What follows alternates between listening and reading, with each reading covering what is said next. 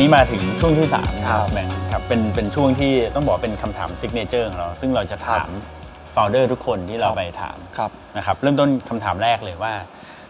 ทำธุรกิจมาอย่างเงี้ยฮะหลายปีละมีหนังสือชอบอ่านหนังสือไหมแล้วมีหนังสืออะไรที่จะแนะนำให้กับชาว Foundercast หรือคนที่ติดตามรายการไปลองตามอ่านดูบ้างไหมฮะจริงก็แนะนำ2 เล่มนะถ้าอ่านประจำก็อาจจะเป็น1ก็คือลงทุนแมนแล้วกันครับลงทุนแมนของลงทุนแมนครับเพราะว่าสิ่งที่ได้จากหนังสือเล่มนี้ก็คือเป็นประสบการณ์ของธุรกิจแต่ละธุรกิจ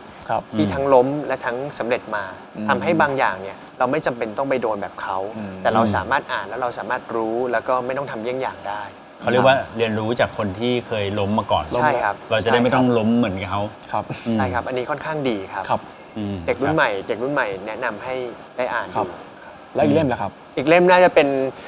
เรื่อง3ก๊กก็ได้ครับ3ก๊ก3ก๊กจะทำให้เราวางแผนได้รอบคอบมากขึ้นครับเราไม่ต้องที่จะคนบางคนเนี่ยไอเดียมันชีพเนาะก็คือต้องลงมือทำแต่คิดอีกขั้นหนึ่งก็คือลงมือทำเนี่ยถ้าเกิดคุณได้ก่อนจะลงมือทำคุณได้วางแผนว่าแบบเฮ้ยถ้าเราทำอย่างนี้จะเกิดอะไรขึ้นขั้นที่2ต่อไปแล้วถ้าเราทำขั้นที่2ต่อไปจะเกิดอะไรขึ้นปีที่3เด็กรุ่นใหม่เนี่ยจะมีความเก่งทวีคูณขึ้นอีกเพราะคุณมีไฟอยู่แล้วคุณมีความรู้อยู่แล้วและคุณมีความโฟกัสและรอบคอบเหมือนในหนังสือ3ก๊กเนี่ยผมคิดว่าจะไปได้ไกลมากขึ้นอ่านกี่รอบนะครับ3ก๊กดูว่าครบได้หรือครบไม่ได้เขาบอกว่าอ่าน3 รอบแล้วครบไม่ได้ผมอ่านแค่รอบเดียวแล้วจริงๆอ่านอยู่จริงๆอ่านไป5แล้วแต่ออกรายการเลยก็เลยครบไม่ได้ผมได้อยู่ครับผมได้อยู่มันเลือกเพื่อนจริงใจได้ครับโอเคครับแล้วมีบุคคลในดวงใจไหมครับบุคคลในดวงใจเหรอครับแบบไอดอลอะไรอย่างงี้ไอดอลในดวงใจจริงๆก็คงเป็นผมมีหลายคนนะครับผมมีหลายคนในดวงใจก็คงสตีฟจ็อบส์ทำงานโฟกัสมากเขาไปที่บริษัทก่อนใครทุกวันเขากลับสายทุกวันทุกดีเทลของบริษัทเขารู้หมดจริงๆถ้าให้คนเดียวบุคคลในดวงใจคงพูดถึงท่านสตีฟจ็อบส์เนาะเพราะว่าเขาโฟกัสในคอมพานีเขารอบคอบแล้วเขาก็ครับทุกดีเทลจริงๆจนทำให้บริษัทเติบโตมาได้ถึงขั้นนี้แต่เขาก็เป็นคนโหดเหมือนกันนะเขาเป็นคนโหดค่อนข้าง aggressive โหดใช่ครับเขาพูดอยู่คำหนึ่งว่าถ้าเกิดคุณเก่งจริงอ่ะคุณจะไม่ห่วงเลยที่แบบมีหัวหน้ามาคอยจู้จี้คุณจะดีใจซะมากกว่าที่คุณได้ทำงานกับคนเก่งอะไรเงี้ยผมชอบคำนี้ของเขามากครับครับทีนี้มาถึงคำถามที่ตอบยากมากๆเป็นคำถามที่ทุกคนต้องโดนนะครับคำถามแรกคือว่าถ้าเกิดสมมติพี่วัดนะครับย้อนเวลากลับไปตอนที่ตั้ง Mango Mojito ใหม่ๆแล้วบอกตัวเองได้อย่างหนึ่งนะครับพี่จะบอกอะไรกับตัวเงครับโอ้อยากพูดเลยครับไม่รู้พูดคำหยาบได้หรือเปล่าอันนี้มีประมาณครึ่งชั่วโมงเลยไหมฮะผมคงเดินไปตบมันแล้วบอกว่าใจเย็นๆใช่เพราะว่าตอนนั้นเราไฟแรงมากแล้วเ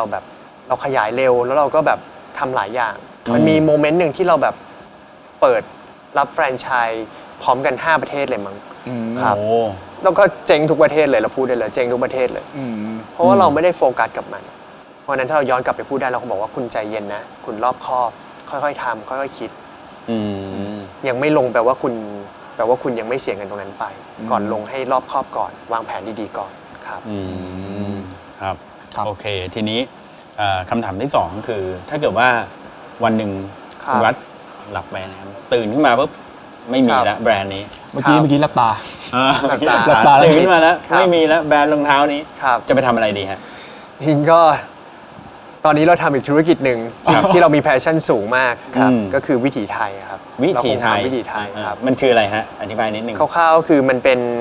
การทำงานร่วมกับชาวบ้านเราเห็นว่าชาวบ้านเนี่ยในแต่ละชุมชนเนี่ยมีสตอรี่ที่ดีมากสินค้าแต่ขาดแค่ดีไซน์การตลาดเราเลยเปิดแพลตฟอร์มขึ้นมาเพื่อเป็นตัวกลางในการนำของชาวบ้านเนี่ยไปขายในต่างประเทศแล้วก็จับคู่กับดีไซเนอร์ให้มาออกแบบและแชร์ profit ร่วมกัน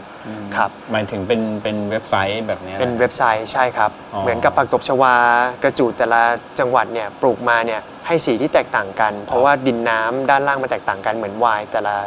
ประเทศอะไรเงี้ยครับชนิดเดียวกันปลูกแตกต่างกันถ้าคุณเพิ่มสตอรี่เข้าไปเพิ่มดีไซน์ที่มันเข้ากับไลฟ์สไตล์ในปัจจุบันเข้าไปคุณสามารถขายราคาสูงได้ครับเรามองว่าการที่เราทำตรงนี้นอกจากเราเติบโตแล้วเนี่ยมันทำให้ชาวบ้านทั้งประเทศเติบโตด้วยเราค่อนข้างมีความสุขกับมัน2 อย่างถ้าผมขอเปลี่ยนคำถามใหม่ได้ไหมครับถ้าเกิดไม่มีMango Mojitoไม่มีวิถีไทยพี่วัดอยากจะทำอะไรช่วยที่บ้านครับช่วยที่บ้าน จะถามใหม่ครับถามใหม่ ถ้าเกิดไม่มี Mango Mojito ถ้าไม่มี โอเค วิถีไทย ถ้าเกิดไม่มีธุรกิจที่บ้านเลยครับ ครับจริงๆก็ตอนนี้คงไปเทรดหุ้นมั้งครับ เทรดหุ้น เคยมีสมัยหนึ่งที่เราแบบได้เรียนเรื่อง TFX ได้เรียนเรื่องการลงทุน แต่เรารู้สึกว่าตอนนั้นเราไม่ได้โฟกัสเราครับตอนนี้เลือกได้ก็คือถ้าเราไม่มีอะไรเลย เรามีตัวคนเดียวเนี่ยเราคงไปเน้นเรื่องการลงทุนครับเพราะเราสามารถทำคนเดียวได้โดยส่วนตัวครับดีครับ ครับทีนี้สุดท้ายครับพี่วัดมีอะไรจะฝากเป็นข้อคิดในเชิงธุรกิจสำหรับชาว Foundercast บ้างไหมครับครับผมคิดว่าคนที่ฟัง Foundercast เนี่ยก็น่าจะมีประสบการณ์กันหลายคนแล้วแล้วก็เป็นคนที่แบบชอบหาความรู้เพิ่มเติมสิ่งที่ผมอยากจะฝากก็น่าจะว่าผมว่าคนเราไม่มีหรอกคนที่เจ๊งอะไรเงี้ยมีแต่คนที่หยุดทำก่อนมากกว่าถ้าเรายังไม่หยุดทำแล้วเราโฟกัสในสิ่งที่เราทำผมเชื่อว่ามันสามารถปรับตัวเปลี่ยนแปลงแล้วก็เติบโตได้ครับอยากให้เน้นเรื่องของการโฟกัสเนาะใช่ครับผมว่าสำคัญอันนี้เป็นประสบการณ์ที่ผมมาแชร์เลยว่าเราทำมา7 ปีเราอาจจะได้แค่ระดับนี้เพราะเนื่องจากว่าเราไม่โฟกัสครับครับผมโอเคและนี่ก็เป็นนะได้ความคิดข้อคิดดีๆนะครับจากคุณวัดพอสมควรเลยสำหรับวันนี้นะครับก็ต้องขอบคุณมากๆเลยนะครับคิดว่าน่าจะเป็นประโยชน์สำหรับคนที่แบบอยากจะทำสินค้าต้องบอกว่าเป็นสินค้าคุณภาพในราคาที่อาจจะสูงนิดนึงแต่ว่าผมเป็นคนหนึ่งที่เชื่อนะในการที่แบบว่าถ้าเกิดเราทำสินค้าคุณภาพเนี่ยไอ้คำว่าราคาแพงเนี่ย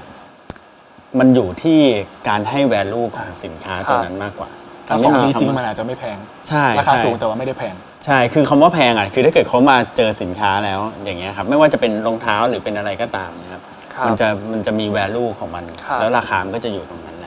ะครับนั้นก็คิดว่าน่าจะเป็นไอเดียที่ดีแล้วก็น่าจะได้อะไรกลับไปเยอะเหมือนกันนะครับวันนี้ก็ต้องขอบคุณคุณวัดมากๆเลยนะครับเช่นกันโอเคครับวันนี้ผมเก่งสิทธิพงศ์สินไม้เกษมนะครับก็แล้วก็ผมแบงค์สิทธินันท์บริสุทธิ์ศักดิ์นะครับผมต้องขอลาไปก่อนนะครับขอบคุณมากนะครับสวัสดีครับ